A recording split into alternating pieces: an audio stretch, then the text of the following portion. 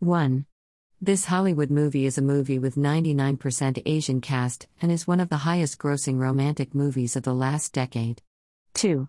The movie is about two couples, Rachel Chu Constance Wu, a New York professor, and her boyfriend Nick Young Henry Golding, heir of the richest family in Singapore.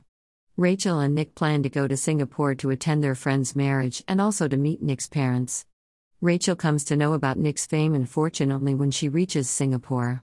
The minute they reach Singapore, every family member, especially Nick's mother and family friends, try to avoid this relationship as Rachel is not from a well-known or rich family and she is very much attached to her job.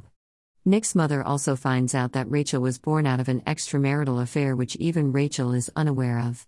She decides to go back to New York with her mother while ending this relationship. Before finally leaving, Rachel meets Nick's mother and tells her that Nick will only get a girl because of her as she is leaving him and Nick's family is in her debt. At the airport, Nick comes running and he proposes Rachel with a ring given by his mother, who finally approves of their relationship, believing in her character, and they live happily after. 3. The movie has shown how the rich people spend money in the most crazy way that you cannot even imagine. It reminded me of the Ambanis of India. 4.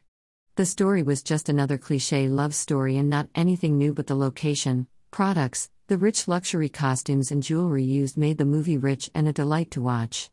5. This movie is based on a novel with the same name and 2 sequels are already in production, seeing the popularity the first one has got. 6.